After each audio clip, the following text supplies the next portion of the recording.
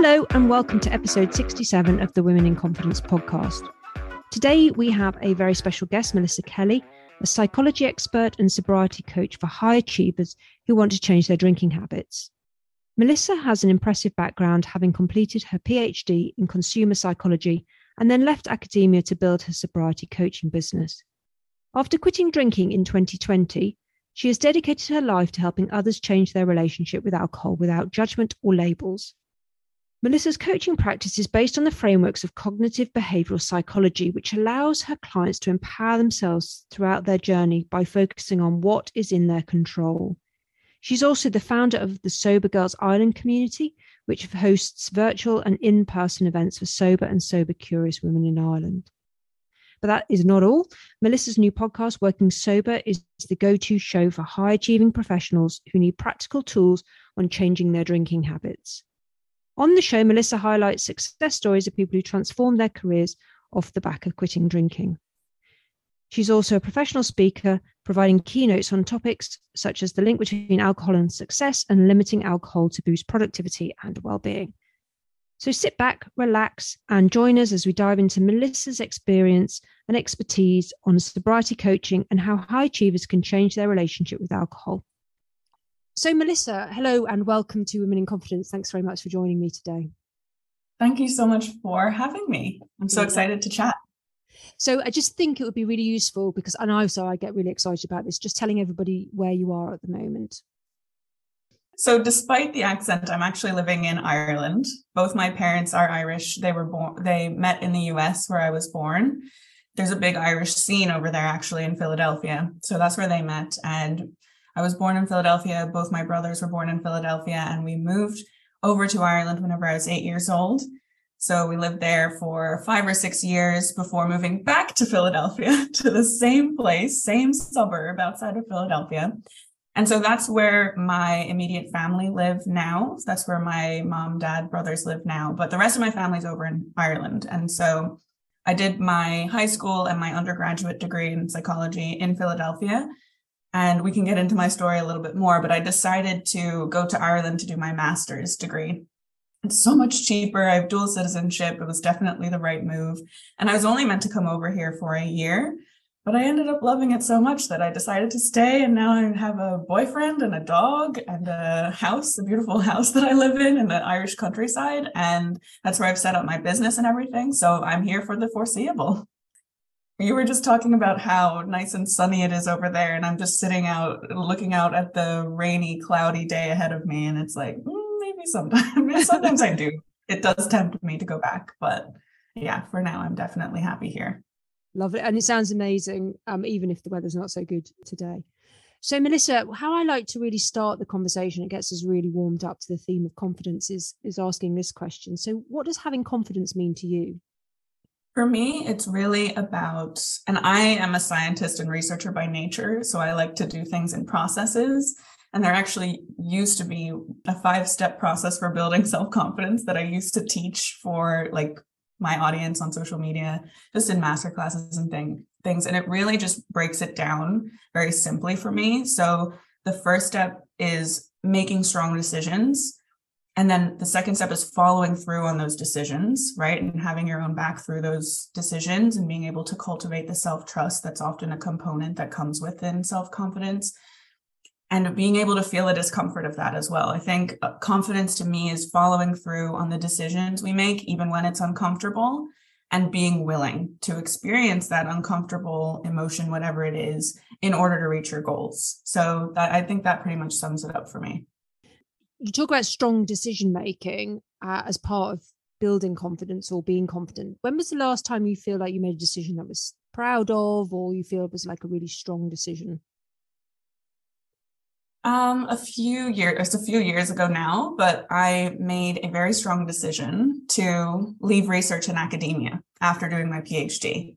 I had spent, the bin man is just outside right now. I can't hear anything.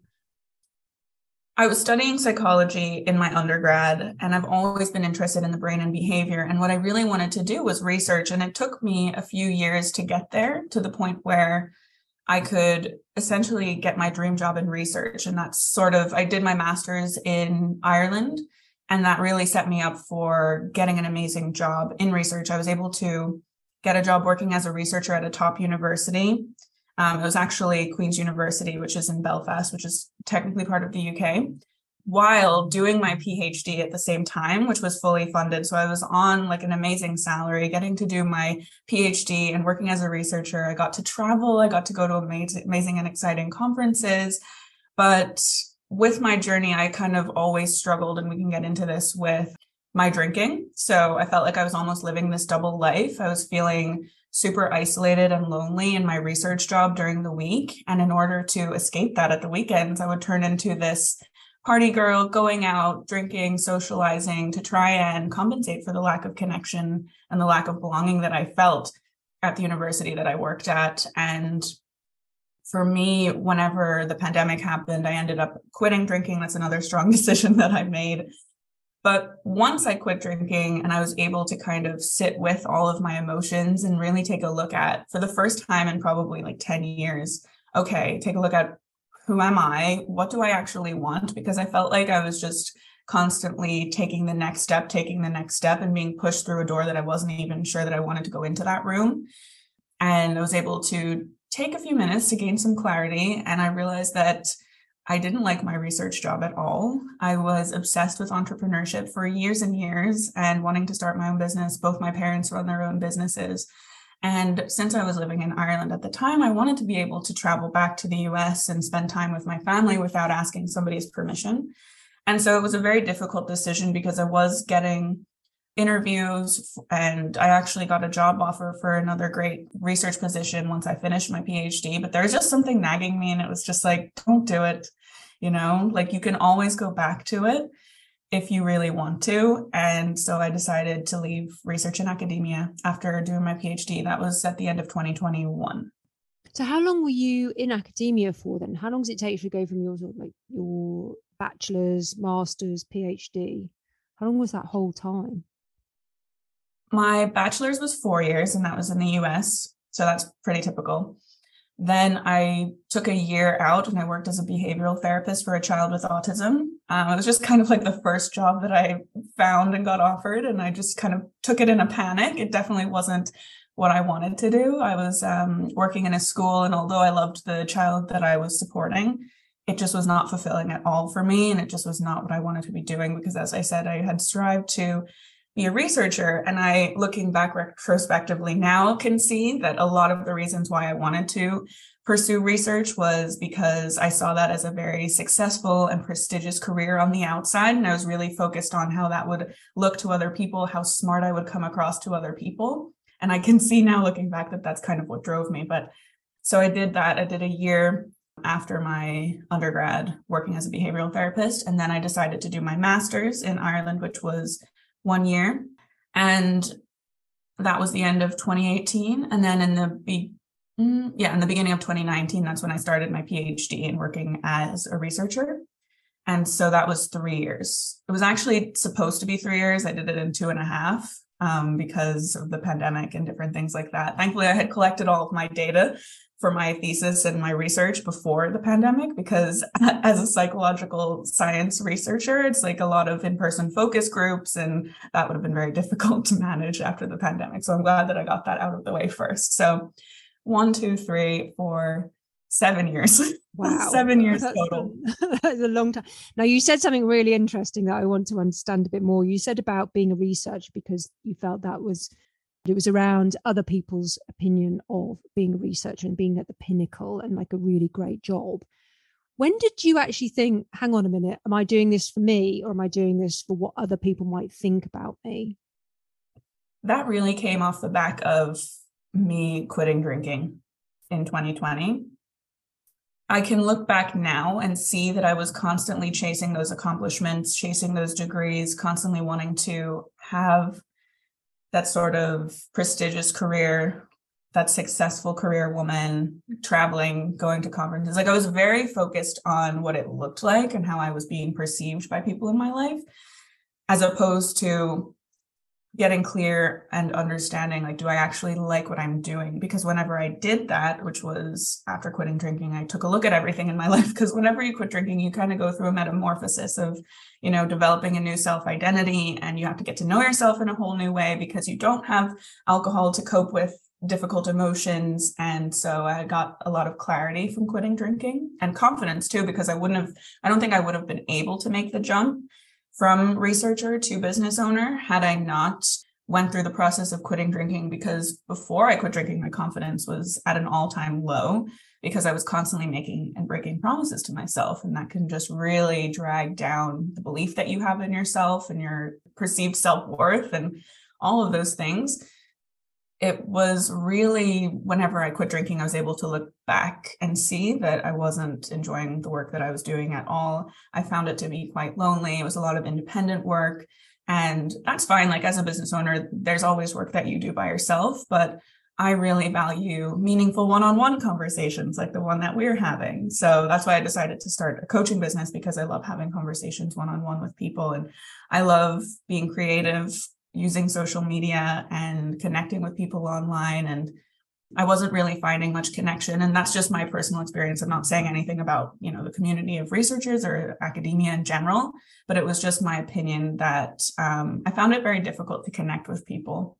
Since I had moved there to do that PhD, I didn't really know too many people in that area. And so I don't think I didn't really make any friends or anything like that. So that was ultimately what I realized looking back on things. Was I was more concerned about how I appeared to other people, because I was trying to convince them to believe something that I didn't believe to be true about myself, which was that I was successful or good enough or professional enough, something in that nature.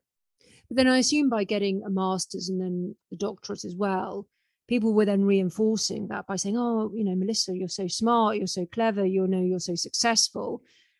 But yet you actually didn't feel that. So you were seeking their endorsement, getting it, but actually it really wasn't adding much to you.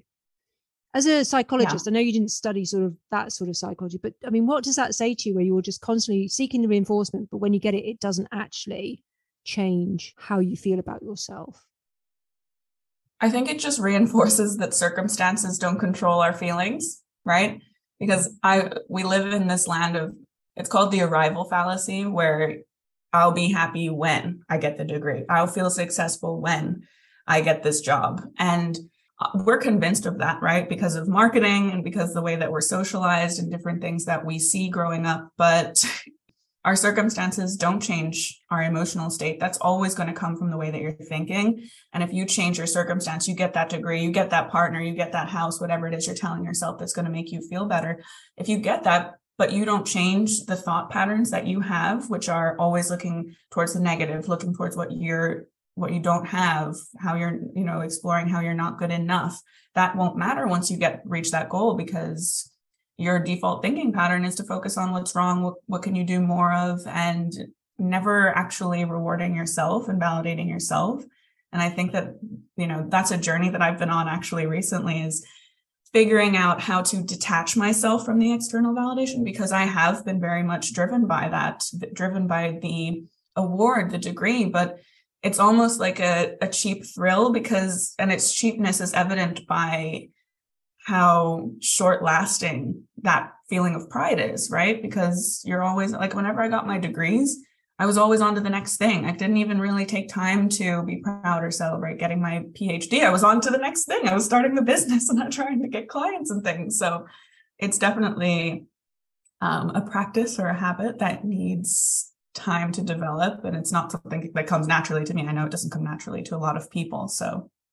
And you're working at that on a constant basis then, are you? Because, if you know yourself really, really well, what are you putting in place then to say, right, Melissa, you're not going to end up with, you get the business and you get the clients and you get the, the revenue, and then you're on to the next thing. So what are you actually doing to make sure you don't do that and just chasing the rewards? So in terms of business, I've had my business for about 1.5 years now. And so as an entrepreneur, you're always thinking about revenue and pricing and money. And it's it's a whole new ball game to go from being handed a paycheck to going out and creating money by creating value for your business. And so for me, for a good part of my business, I'll be 100% honest, because I know so many other people struggle with this. I was really caught up with the money drama and using pricing as validation, right? Like, oh, if I'm not charging XYZ, then I'm not valuing my worth, or whatever people tell you online. So for me, it's been super helpful to change my goals. So I don't necessarily have money goals. Yes, I have revenue goals that I need to hit for my business to, pay for my life and my rent and my food and all that stuff. But I have more important goals that I can check into every single day. And some of them, there's two main ones, which is to become the best leader that I can be and to help people every single day. And I know that if I can show up every single day and do both of those things, whether that's coming on here and sharing my story, I use a lot of social media to share my story and to provide value and training and masterclasses for my audience. I'm the founder of Sober Girls Ireland, which is a community for sober and sober curious women in Ireland. And we hold weekly coffee chats and different events that are coming up. And so I choose to lead those and just lead myself too, right? How did I lead myself throughout my day? Did I follow my schedule? Did I honor my commitments? Or, maybe today wasn't the best day. Maybe today I betrayed my schedule, and how do I want to work on that moving forward? So I think that looking at what your goals are and exploring your reasoning for those goals can be very informative. And we don't need to judge ourselves for whatever the response is. But for me, whenever I kept asking myself, like every coach, I think, has that goal, like, oh, I want to make 100K, right? And it's such an important question, but to be like, why? Why do you want to make 100K? Because I want to have a bigger impact. Okay, why? Just keep asking yourself why, until eventually you'll probably be in tears and you'll probably be like, yeah, why? Why does that matter?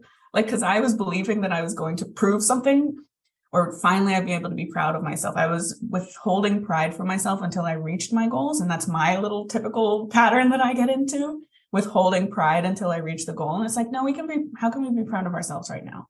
And just getting into the daily habit of asking those questions. And instead of expecting a big external reward, like the dopamine hit, similar to drinking, learn how to drip feed yourself positive reinforcement all day through the way that you're thinking and talking to yourself.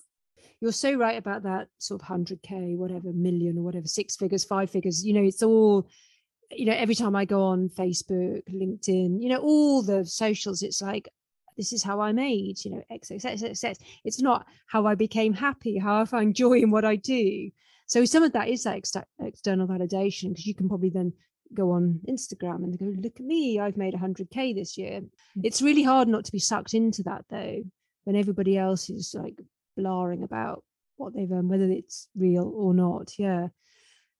So can we talk about your business and what you do, and just to help me understand, and also the audience understand, what your business is and how you came to decide on this business? Yeah. So whenever I first started my business, I originally started a career coaching business, helping academics transition into non-academic career paths, because they say, teach what you know. And that's what I was doing. And so I found some clients there and started working with people pretty much right away, which was nice.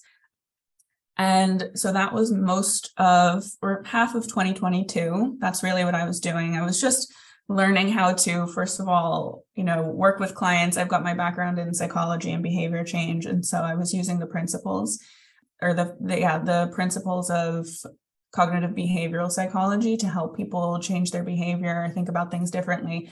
I wasn't necessarily writing resumes or anything like that. I was more so like a career confidence coach, teaching people how to trust themselves, make confident decisions about their career. And it was great. Like, I had a lot of fun doing that, but there was always something nagging me, like, this isn't really it. And I had thought about doing sobriety coaching in the beginning, but I had all of these stories that I was telling myself, like, I wasn't sober enough. And then there was part of me as well that kind of wanted to take a step back from that community for a little bit, because I found myself getting too wrapped up in it, especially the first year that I was quitting drinking. I spent a lot of time consuming social media content by sober people and in different Facebook groups. And I think I just needed a little bit of a break from that. As I was telling you, I do share a lot about my journey on social media, and I kept getting people asking me, hey, I'm struggling. Is there any way you could help me? So I started taking on some one-on-one clients who wanted to quit drinking or change their drinking habits or explore their relationship with alcohol, because I think those are all very different things because of the different reasons behind them. And I was just finding it a lot more fulfilling. I could really step into my zone of genius there whenever I was coaching my clients who wanted to change their drinking habits. And then towards the end of 2022, I really decided to make that pivot. I guess that's another strong decision that I made. I decided to make the pivot into rebranding myself as a sobriety coach for high achieving professionals who want to change their drinking habits. And that's really what I do. So we focus a lot on what are your current drinking behaviors and habits, and taking a look at why you're engaging in those behaviors, because behavior change is far more complex than just changing your behavior, right? There's so much beneath that, because as humans, our emotions drive our actions. So we need to take a look at why you're having the emotional desire to drink. And that's coming from the story that you're telling yourself about drinking, which is 100% in your control to change. And so we just change the narrative that people are telling themselves about their drinking, right? Like different stories. For example, like alcohol helps me relax. Alcohol is like drinking wine is me time. Different stories that we have that are not facts. And if we actually challenge them, we can see that if alcohol truly helped you relax, would you wake up with a hangover the next day? Right? And really taking a look at those stories. So that's what I do now. And as I said, I'm also the founder of Sober Girls Ireland. So they kind of go hand in hand, where I run virtual and in-person events for sober and sober curious women who want to connect, find community, because there was no community here in Ireland really that I could find. So I decided to create it. And I also have my podcast that's coming back. It was a different podcast whenever I was career coaching. So I'm bringing it back with a fresh new look next week, called Working Sober. And that's where I'll kind of explore different practical tools and mindset tips that you can use to take a look at your desire for drinking and change the habit. And as well as that, having on expert guests and great professionals successful professionals who have changed their drinking habits and had a lot of career success on the back of that. So yeah, lots going on. I know. Yeah, it sounds like you're very busy, and I'll put the link to your podcast in the show notes so people can go and check it out. So I have lots and lots of questions about what you just said, Melissa. So I guess for me, can you help me understand what sober means or sobriety means? Because I think it might mean different things to different people. What's your view on it? My view is, with my coaching specifically, I'm not one to say you have to label yourself or put a label on anything that you're doing. And I just think that the word sober it's a bit subjective, right? Because there's many different interpretations of that. You could be sober from alcohol, sober from drugs. You could be sober and still smoking weed if you live in California. They call it Cali sober, I think. So there's so many different interpretations. But in my opinion, it's just you're not drinking. Because in the sober community, there's there's recovery and there's sobriety. Because you can be quote unquote sober, you can be free from alcohol, but if you're not really doing the underlying work to dismantle that desire that you have for alcohol, you're feeling miserable the whole time. It's sometimes referred to as a dry drunk, like you're still in that mentality of using willpower to stop yourself from drinking, feeling like you're missing out on something, feeling restricted, feeling like the world is unfair because you can't drink, staying in that mentality. And then there's recovery, which is doing the work to heal yourself, to heal your relationship with yourself, to dive deep into the stories that you've created around your life, around alcohol, and stepping away from that victim mentality that we can sometimes fall into when we believe that our emotions and our life trajectory is at the effect of, the circumstances of our life. I use the word sober because I think that as a keyword, it's very helpful. And so that's why that's what I would search whenever I was quitting drinking. But there's so many variations of it. People use the word alcohol free, non-drinker. I'm not somebody who would necessarily meet someone and find out they're not drinking and say, oh, I'm sober too. I would say, oh, I don't drink either. Like, it's not really a word that I use in my personal life that much. For business, for online communities, I think it's definitely a great word to use to find your people, because it kind of all goes under that umbrella of people who don't drink. So you said that some people drink, and you used an example of it helps me relax. You know, I can think of social occasions you go to and there's lots of drink and it supposedly helps you relax. When you were drinking, what did you use alcohol for? I'm an anxious leaning person. I have a mind that goes a million miles a minute. And for me, it was kind of like a toxic cycle that I was in with drinking, because I would have anxiety and I would drink to quiet the anxiety. And I can even just go back to the first time that I really drank, which was probably when I was like 17 or 18 years old. The first time I drank, I didn't just have one, I got drunk. Like, I got really drunk. I drank a couple, I think it was like boxed wine. You know what that is? Like the wine in a bag that comes in a box. So really whatever we could get our hands on. But I remember drinking a couple, even though it tasted horrible, drinking a few glasses of that and being like, oh my God, this is amazing. Like, that part of my brain that's usually telling me you're weird, you're different, because I had moved so much in my life. I struggled sometimes socially. I felt a bit socially awkward, struggled to feel like I belonged a little bit, even though I had friends. And even though I was shy, but I was able to talk with people and make friends and stuff. But it was like, oh my God, this uninhibited version of me, I can do whatever I want and I can talk to the people that I want to talk to and I'm not feeling nervous. This is amazing. And so for me, that's sort of the social side of things. And so I used alcohol to help me with social situations ever since I started drinking.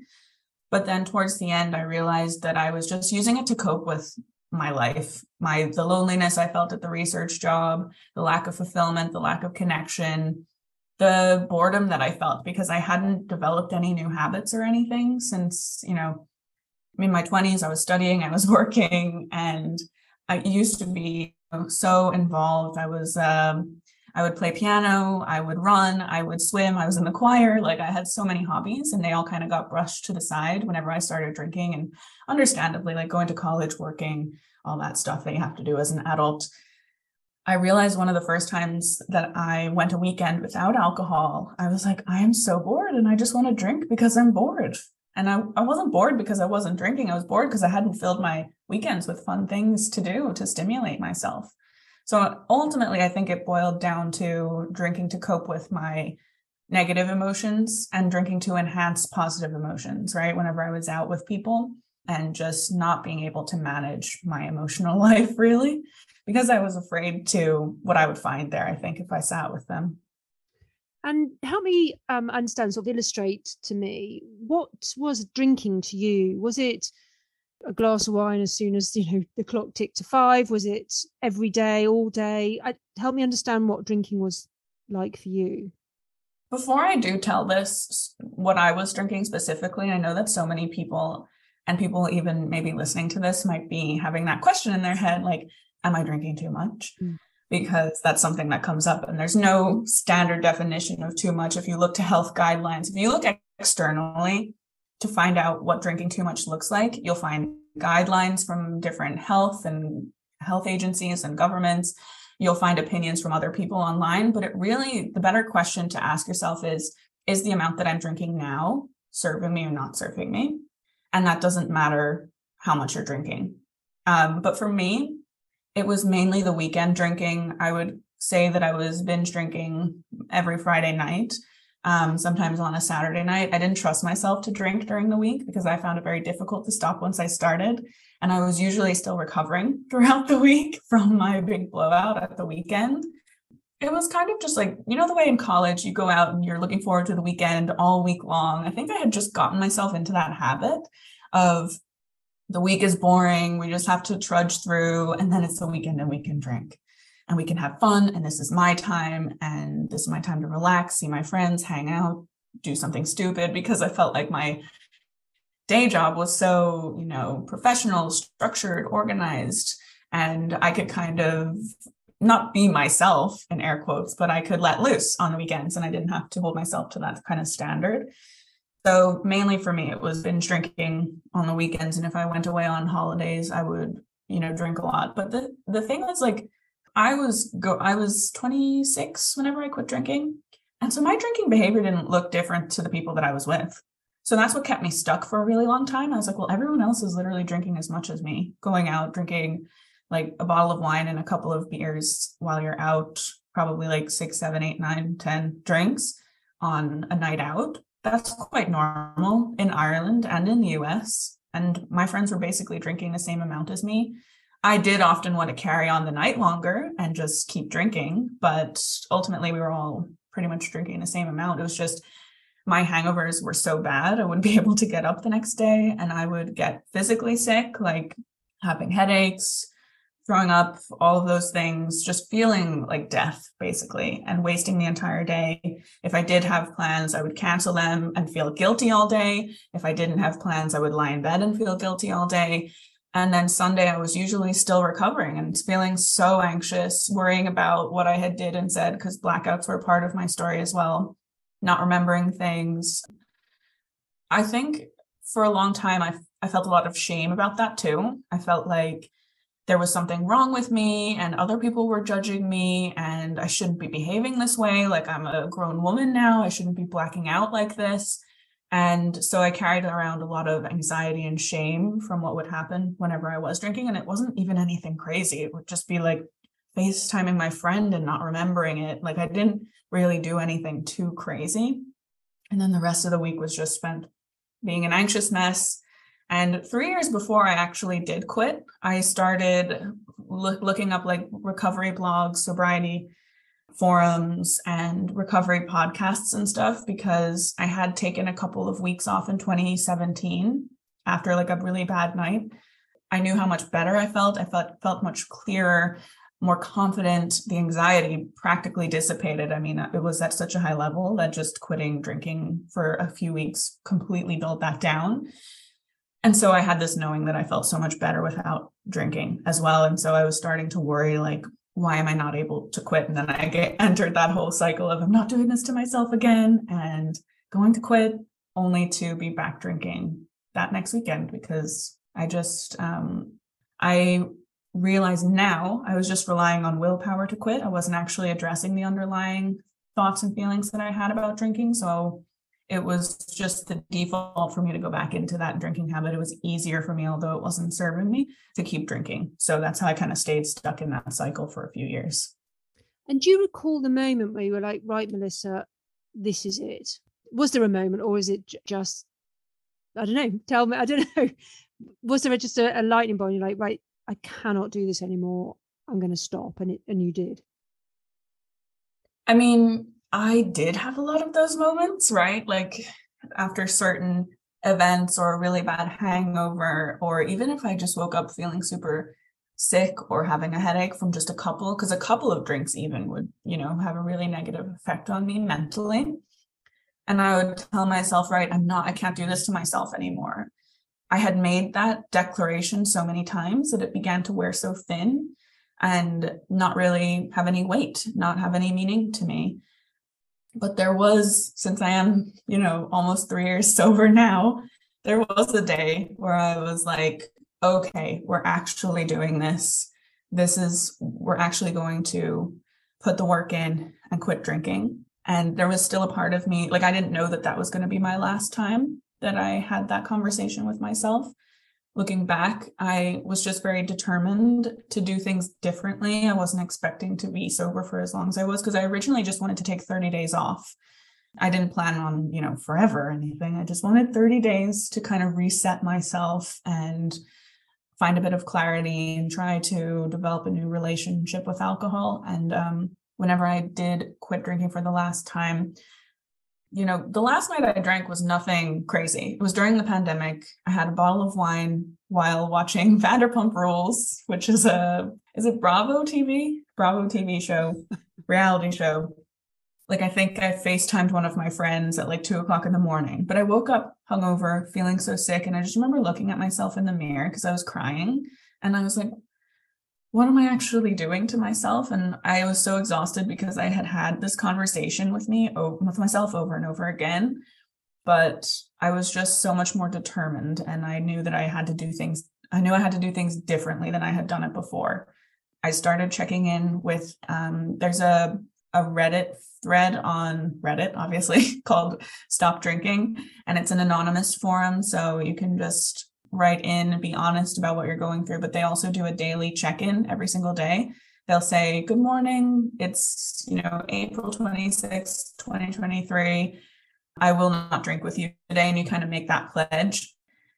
And I found that was super helpful to be able to check in there. And I just told myself, like, this is the one, like, I'm not going to go to the Zoom happy hours anymore. I'm just going to stay in my little bubble here and really just focus on not drinking and getting to the root of why I'm drinking, and just filling my head with the stories of people who have also done this and keeping those very close to my proximity. And I also was smart about it and was like, if I'm craving a drink every Friday night, why do I keep expecting that the Friday night that I tell myself I'm not going to drink, I'm not going to have that craving? Like, it's going to be there. So how am I going to plan for it?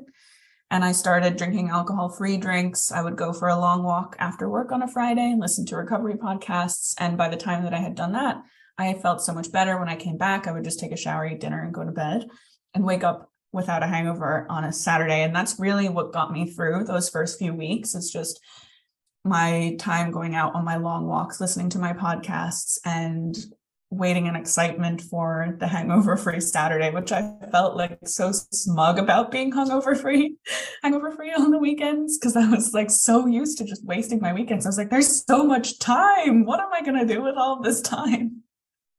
So yeah, that was the last, but I didn't know that just by, vowing to myself, I'm not going to drink, because I had broke that promise so many times. And so all those people who were used to you drinking, binge drinking on Fridays, Saturdays, when you then stopped drinking, how did they react to you? I was very fortunate that everyone around me was very supportive. And for, I'd say, like 6 months to a year before I finally quit in May of 2020, I had shared with my friends how badly drinking was affecting me, and they could see it. I was almost like a shell of a person just trying to make it through. Like, aside from drinking, just like in day-to-day life, I found I was just really mentally struggling. And I had told them about the anxiety that I felt the day after drinking and how horrible that was. And I had been talking about that for months beforehand. And so they really understood that the reason why I was quitting, and they could see how much happier I was once I got rid of alcohol. And like, my skin just got brighter. I was exercising more, so my mood was better. I felt just like a more confident version of myself because I was following through on the decision I made, even though it was uncomfortable, like even though I had cravings in the beginning. But I had created safety for myself to have those cravings and know that it's just really, at the end of the day, it's just an emotion. And if I just sit with the emotion and allow it, it's not going to be there forever. And eventually I just got better and better at practicing sitting with my cravings and not drinking to respond to them. And my friends could see, and everyone in my family could see, how much happier I was. My dad's also, he was sober for 10 years. So I think there's a bit of like alcoholism in my family. So everyone around me could really notice the benefit of me. At the time, I was just taking a break, but they could just see how much happier I was once I quit. And you said when you were drinking, you sort of wake up, feel like you'd be in bed probably, quite a bit of the day, the shame, the anxiety. But you also said, when you stopped drinking, you realized there were so many more hours in the day. How did you then fill those hours? Well, in the beginning, it was interesting because it was the pandemic. The reason why I think I actually quit was because I quit 6 weeks into the pandemic, and it was every Friday night during those 6 weeks. I had told myself that I wasn't going to drink, but then I ended up drinking, breaking that promise to myself, and waking up with an accidental hangover, not even having left my house 6 weeks in a row. So I think that eventually broke me down. But I was running, I was doing long walks. We had really nice weather in Ireland whenever I went during those first few weeks of the pandemic. I wasn't somebody who made sourdough or banana bread, but I did do a little cooking challenge for myself because that's the only thing that we could do, really. I started just tapping back into my hobbies. I started reading again. I hadn't been able to read for so long. I was just doom scrolling on social media every night to kind of distract myself because I was just constantly living to distract myself from my emotions, basically like emotional eating during the week, scrolling social media during the week. And then it got to be the weekend and I got to drink and have the hangover, and at least being hungover distracted me from how I was feeling.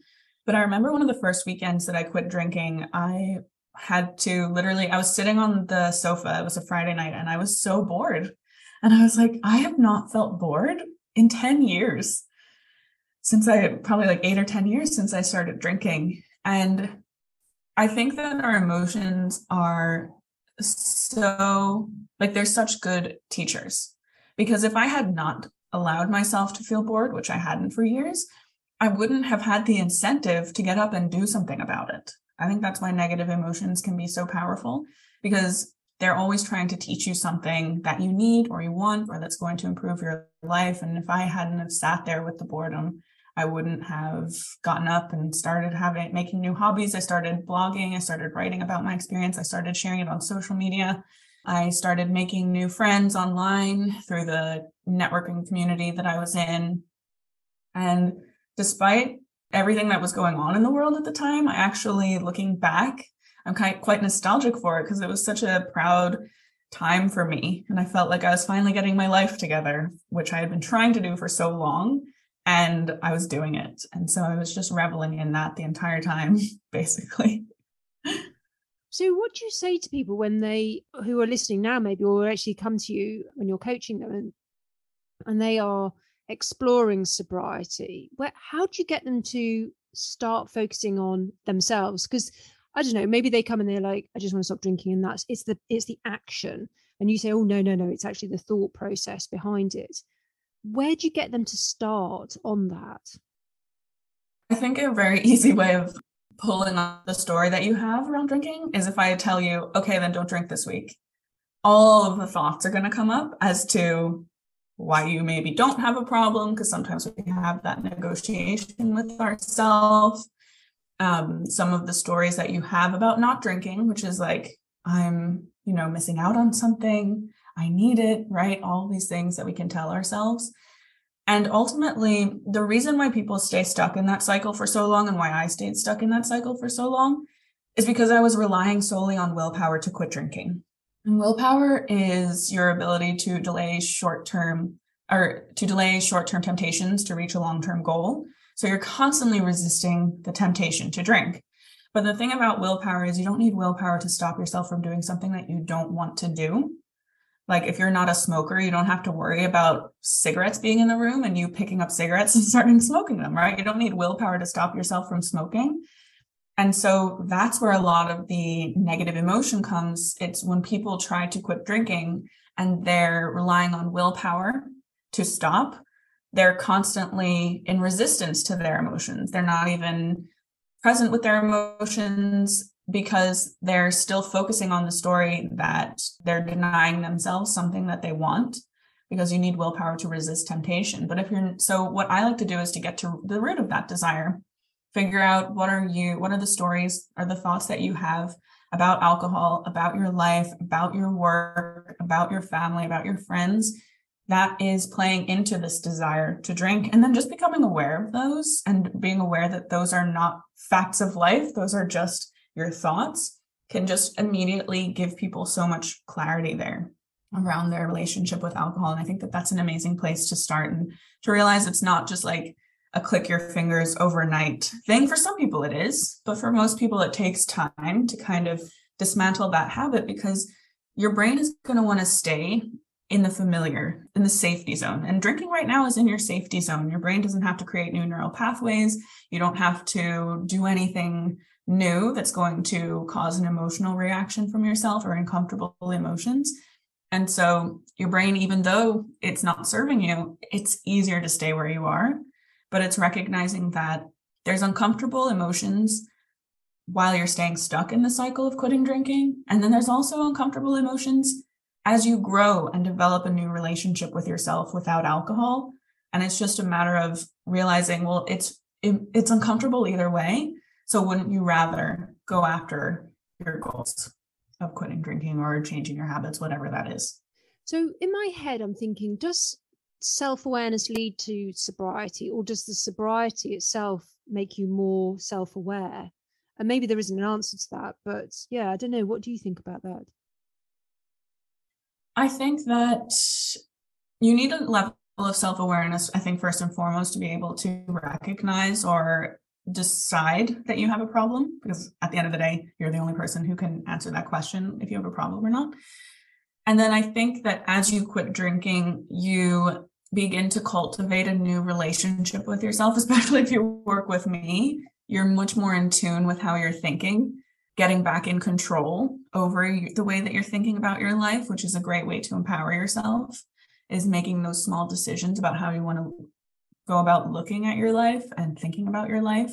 And I think that in and of itself brings self-awareness, because you're not just on autopilot mode all day long, which is kind of how I would describe most people whenever they're stuck in that cycle of quitting drinking. It's like you're just doing the bare minimum. You're just making it through the workday. You're making it through the evenings, and you're not really present with yourself or aware where you have the ability to make different decisions. So yeah, that's a very interesting question.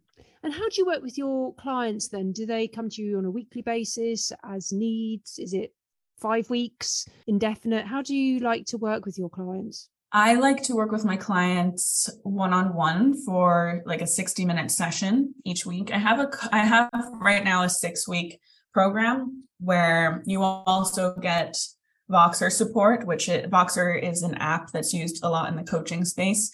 It's an app where you can send private voice notes and text messages in between sessions. So those are a great way of contacting your coach. If you are struggling or you'd like some extra coaching on something, or if you're executing on something that we discussed during coaching and you need a bit of help working through that. Right now, I currently have a 6-week container, but I'm also opening a 3-month container, so a 12-week container, mainly focused more on controlling your cravings and changing your habit of drinking. So the 6-week program is it's called the 6-week sober reset. And that's really just getting back to basics of understanding where you are at with your relationship with alcohol and how you want to change that. What's a byproduct of that is you do learn how to control your cravings and manage your cravings, which essentially is just learning how to sit with your own emotions. And that's really the work that I do. I say a lot that the inconvenient thing that happens when you quit drinking is you have to feel your feelings. And so that's really where a lot of my work comes in, a lot of emotional processing, going back to not believing that your emotions are at the effect of your circumstances and seeing where you can take control by changing the way that you're thinking about your circumstances. And then I also recently just created a 28-day email course. That's for somebody who is not necessarily ready to work one-on-one with a coach, but wants to dive deeper into exploring their drinking habits and healing that relationship with themselves. And there's a bit of psychology and neuroscience in there too about understanding cravings and some exercises, journaling prompts, lessons that you can take away to help you make that change to your relationship with drinking. Great. And I'll put all the details about that program in the show notes. So I've got a couple of really sort of quick fire questions, really. They probably won't be quick fire, but we'll go with it. So the first one is, if you could speak to your younger self and say anything to her, what would you say? Oh, what would I say? I mean, it's a bit cliche, isn't it? But I'd say stop caring what everyone else thinks of you and start paying attention to what you think about you. Because I think a lot of what I've done throughout my life, and I don't think this is abnormal, I think a lot of us do this, is playing by the rule book of what other people are expecting or what other people are going to think about us, which is so funny because we don't know what other people think about us. We're just creating a story about what other people think about us. And most of the time, that story is just what we subconsciously think about ourselves, because that's where the story is coming from. I think that we can recognize that with kindness and just kind of get curious about, oh, why am I thinking that other are going to think that about me. But I was so focused on controlling the way other people felt about me because I sometimes felt a bit out of control with my life. And yeah, other people's opinions are circumstances that we do not have the power to change. And yet we spend so much time focused on them, especially me as, my younger version of me was definitely concerned about that. And I feel like as soon as you enter your mid-20s, you're like, wait a second, I don't actually care what people, well, this is my experience. You're like, wait a second, it actually doesn't matter what people think about me. Because I had to overcome that obstacle again whenever I was, first of all, whenever I was posting online about my sobriety journey and whenever I was quitting drinking, because I was concerned. I was like, oh my God, are people going to think that I'm, an alcoholic or I have a problem, or what are they going to think about me? Are they going to be like, oh yeah, well, that makes sense because she was out of control, like when they find out that I quit drinking. And then it happened again when I started my business, because I was like, my thoughts were that like my work colleagues or other people would be thinking like, who does she think she is? Why does she think she can go start this business? Nobody's going to buy from her, blah, blah, blah. And then again, with my business, it came up when I didn't have to, but I started posting social media content to educate people and nurture people and help people who are in my audience, who want to work with me, and like sharing my work. And so that was another challenge. It was like, you're so cringy. Why are you posting all of this stuff? Your friends are getting annoyed at you for posting this much. This is embarrassing, right? Like all the thoughts that we have about what we think other people are thinking about us. And I would just tell myself, stop worrying about that. It doesn't matter. You can't do anything about it anyway. Whether you're staying quiet and doing your research job, or whether you're out there promoting your business on social media, you still can't control what other people think about you. So why even bother worrying about that? Yeah, good advice. So my next question is, you're baking a confidence cake. What 3 ingredients have to be in there? Do you ask this to everybody? No, I don't know where this has come from. It's like a different person. Okay, a confidence cake. I'd say resilience has to be in there, because a lot of the time I think that we assume confidence comes before we take a big, massive action towards something, but it's often the byproduct of us doing a scary thing and just holding space for ourselves to make it through.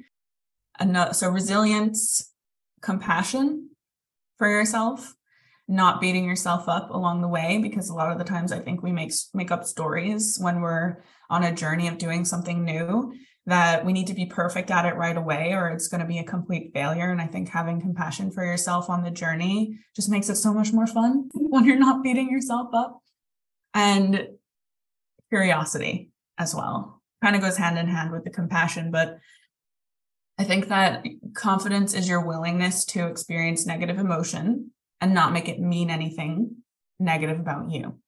Meaning, being able to feel the discomfort, let's say if you're on a sobriety journey, being able to feel the discomfort of sitting with your urges to drink and not responding with them with a drink, and not making it mean that because you're having an urge that you're never going to be able to do this sobriety thing, or because you're feeling anxious, you're never going to be able to have a successful business, or whatever it is.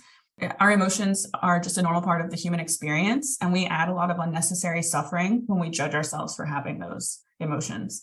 Whereas if we just let them be and got curious about why this might be happening with compassion, then we can figure out what are the thoughts, what are the beliefs that we hold that are creating those emotions, because they're usually subconscious beliefs that we have about ourselves or our surroundings that are creating that emotional experience for us. And we can learn from that. Emotions are our best teachers. I think I said that earlier in this episode, but it's really true. And if you're just willing and able to sit with them, you can learn so much. And you can only learn so much if you're willing to get curious about them and not beat yourself up for having them.